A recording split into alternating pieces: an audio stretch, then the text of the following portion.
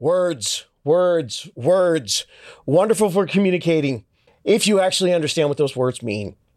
Buying your first home could feel like you don't even speak the language. And maybe you did take 2 years in high school and you've got some great phrases like comienza cuta or donde está la biblioteca. But that is not going to help you discern if you need to ask your servicer to impound your PITI for deferred payments and calculating that into your monthly DTI. See, it's like another language. Time for S words, part 2.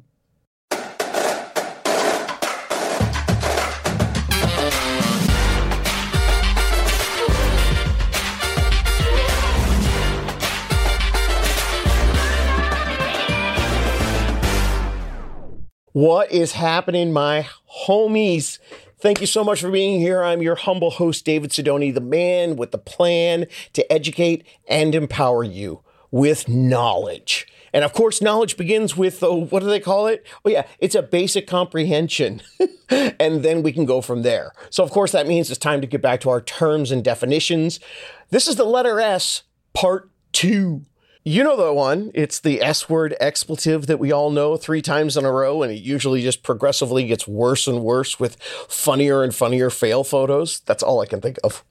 And, speaking of expletives, I know that my podcast is a non-explicit podcast, and I, of course, always want to be very respectful to everyone out there and all your sensitivities. But for those of you who enjoy a little bit more of the salty and graphic descriptors, sometimes when I get a little over the top because I'm trying to help you understand all the ridiculous from the real estate industry. So we beep those for you sensitive types. But those of you who enjoy things on the edgier side, you pretty much knew what I was saying. And I'm telling you, you're going to get a kick out of this first word, double entendre style. Our first S word for part 2 is servicer.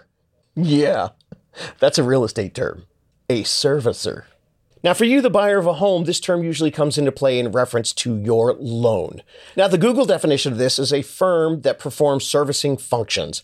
That includes collecting your mortgage payments, paying your taxes and insurance, and generally managing what they call the borrower escrow account.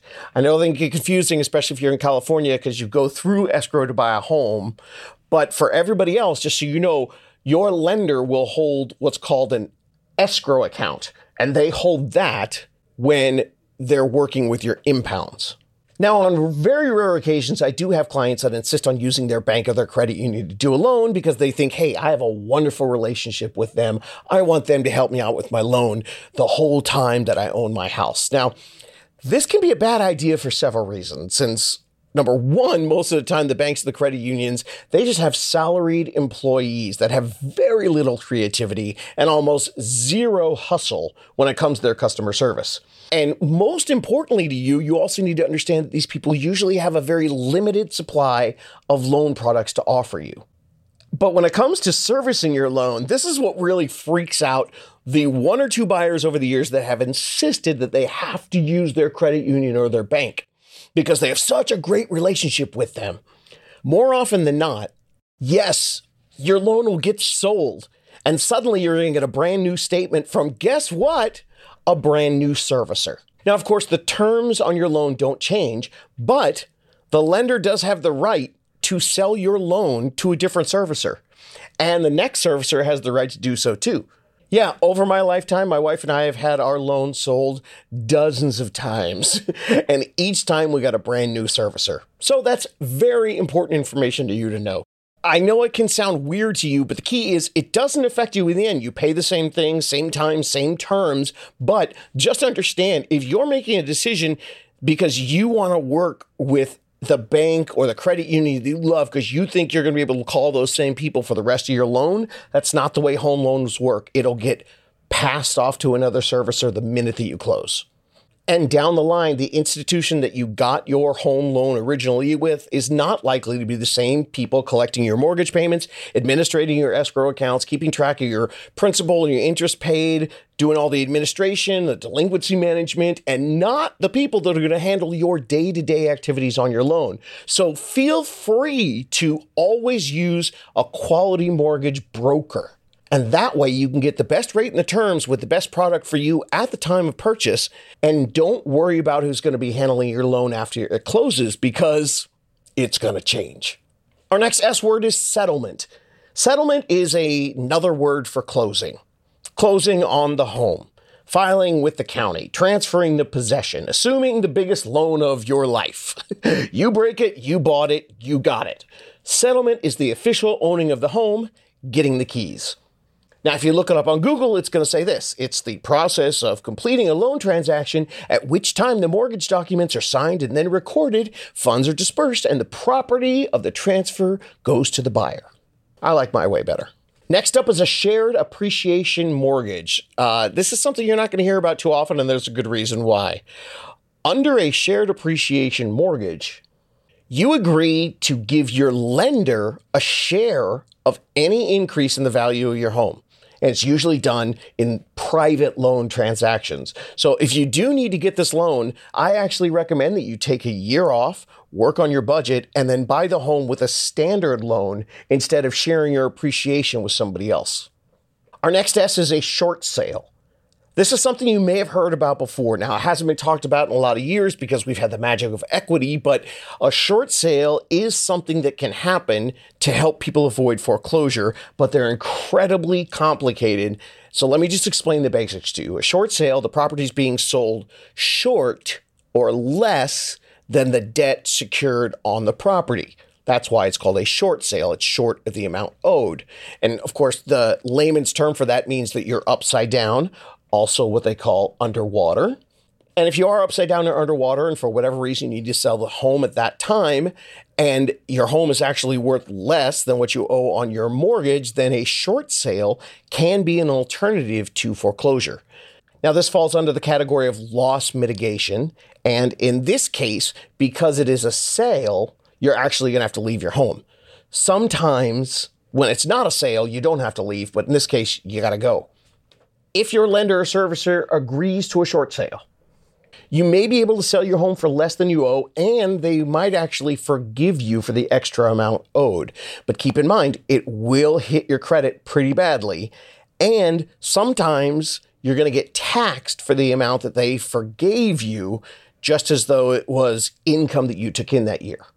So most people are only going to look at short sales in case of an emergency or as a last resort, or if all other mitigation possibilities don't work out. Most of the time you want to try to renegotiate your mortgage first, but if you can't, this is often your last step to avoid foreclosure. Now, short sales are not easy in many, many aspects, but one of the big ones is that the lenders, they have to approve the short sale, which means they have to go through all the numbers and figure out if it's worth them to forgive you the money. So ironically enough, short sales take a long time. I had to explain that all 2008, 9, 10, 11. It was crazy.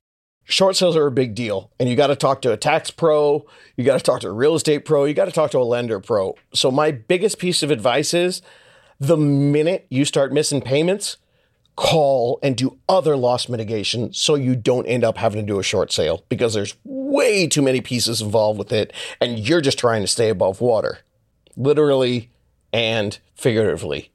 Actually, no, not literally. I guess financially figuratively and stress figuratively. That's what that means. Our next S is single-family residence. Now, this can be very confusing to people, and you're wondering, why the heck am I explaining it to you? Because it is often used as a legal term, a single-family property or single-family residence, but it's also used as a layman's term and something that you might need to know when you're shopping. The reason I'm explaining single-family residence is because an SFR, as they are called, in most places, that's going to be the difference between a condo, a townhome, and an SFR. So it doesn't necessarily exactly mean this, but in most places, your condos and townhomes are going to be attached in some capacity or another, but your single family residences, your SFRs, they're going to be on their own foundation, on their own lot. Now, again, this can change from county to county, and so make sure you talk to your local unicorn to get all the definitions in your area. Our next S is site-build housing. Now, this is housing that's built on a construction site. And many of these homes might be prefabricated off-site, and then the house is assembled on-site. So if you're getting involved in that, make sure you know where your house is, where it's coming from, and where it's been built. The next S word is a soft second loan. Second loan could be like a second mortgage or a home equity line of credit. And a second mortgage as a soft second loan, that's one whose payment is forgiven or deferred until the resale of the property. So they're kind of a cool thing. A lot of times you can pick up a soft second loan that will actually be sometimes called a silent or a silent second. And you can end up using that to help you get into the home, and it doesn't get paid off until you sell. The next S word is actually begins with S, but this is a phrase. Subject to inspection. This is a phrase that you and your unicorn realtor should know. Now, subject to inspection sounds like something you would hear a lot, and you are going to hear it a couple different ways. It's written in many contracts in the United States and Canada, and buyers in both those areas, they have a contracted right to a due diligence inspection period. And sometimes you might need to use this phrase on subsequent paperwork. You know, if you're getting something repaired in the home, it's going to be subject to inspection. That sounds normal, right? Well, that is normal. But do you know the main reason why I'm explaining subject to inspection? Because there are people that sell their homes subject to inspection. Yeah. You can't get in the house. No open houses. See, when you start home shopping, you might see some homes, especially duplexes, triplexes, and fourplexes, that say submit offers subject to inspection.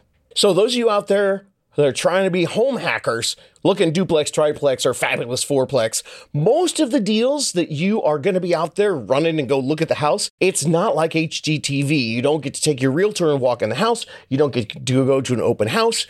No look-see inside before you write an offer. That's because most of those type of homes that are great for house hacking, they already have tenants, and you have to write your offer subject to inspection.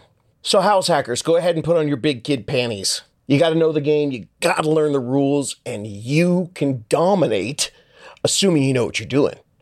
Now, usually this is going to happen subject to inspection because the tenants don't want to be bothered. The seller sells homes like this all the time, and all the investor buyers, they know that and they understand it. They realize there's going to be a renegotiation. So this means that you're going to be up against a lot of those investors. So make sure your offer is tight, right? You got to make sure you've got all your proof of funds, your verification of where your income is coming from, your loan all in place. You got to be ready.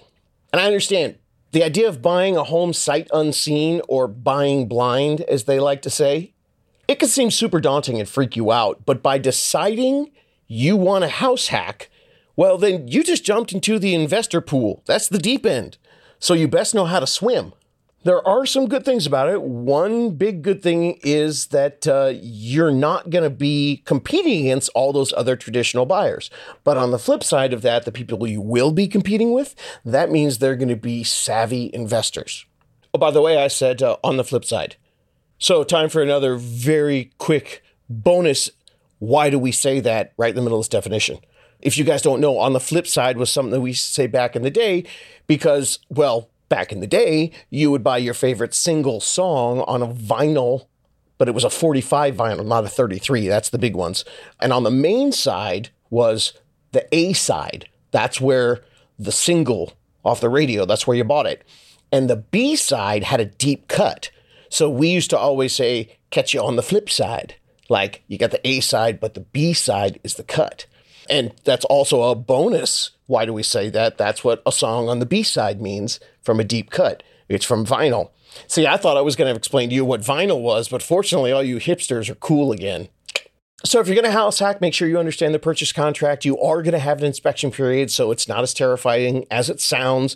And, you'll always get that inspection period, and you can cancel at any time, and the sellers are used to that, and cancel with no penalty, of course, because the seller is expecting a renegotiation since that home was subject to inspection. Our next S is subordinate financing. That is any mortgage or other lien with lower priority than the first mortgage. So subordinate financing is just your second, your third, home equity line of credit. Those are all subordinates.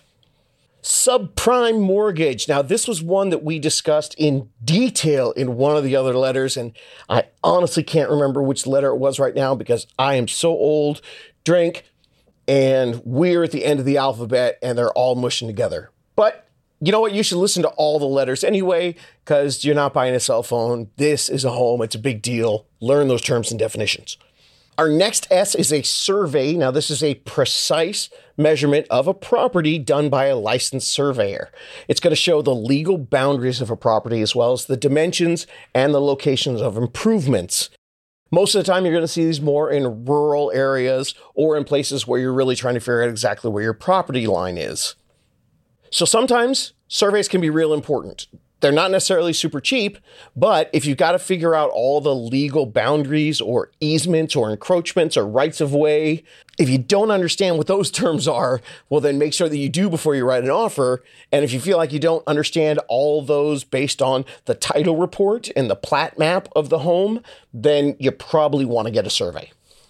Okay, I've got one more S to go, but before I get to that last S, I want to remind you that though I currently right now am in your ear holes or your eye holes, hello YouTube, though I do personalize this podcast and I make it feel like I'm just talking to you, I actually am hoping to be speaking to lots of people because this is information that really should be shared. The sole purpose of me putting this out there is so that as many people as possible, that they can know that they can buy a home instead of being stuck renting.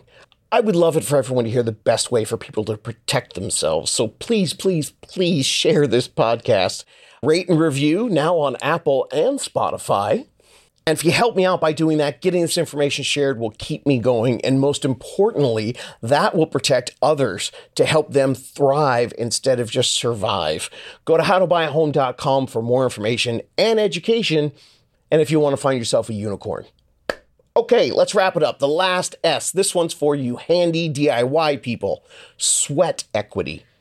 Now, it's a term you're going to hear a lot, but what it means is that you're using your sweat and your labor and your creativity to build or improve your property so that you will increase the value. So you bought the home for one price and then you put a little work into it. Now, obviously, your home's going to be worth more, which increases your equity. All those hours dreaming and watching HGTV may actually pay off. There you go. You are officially 20 minutes smarter now, so go forth and conquer. You can do this.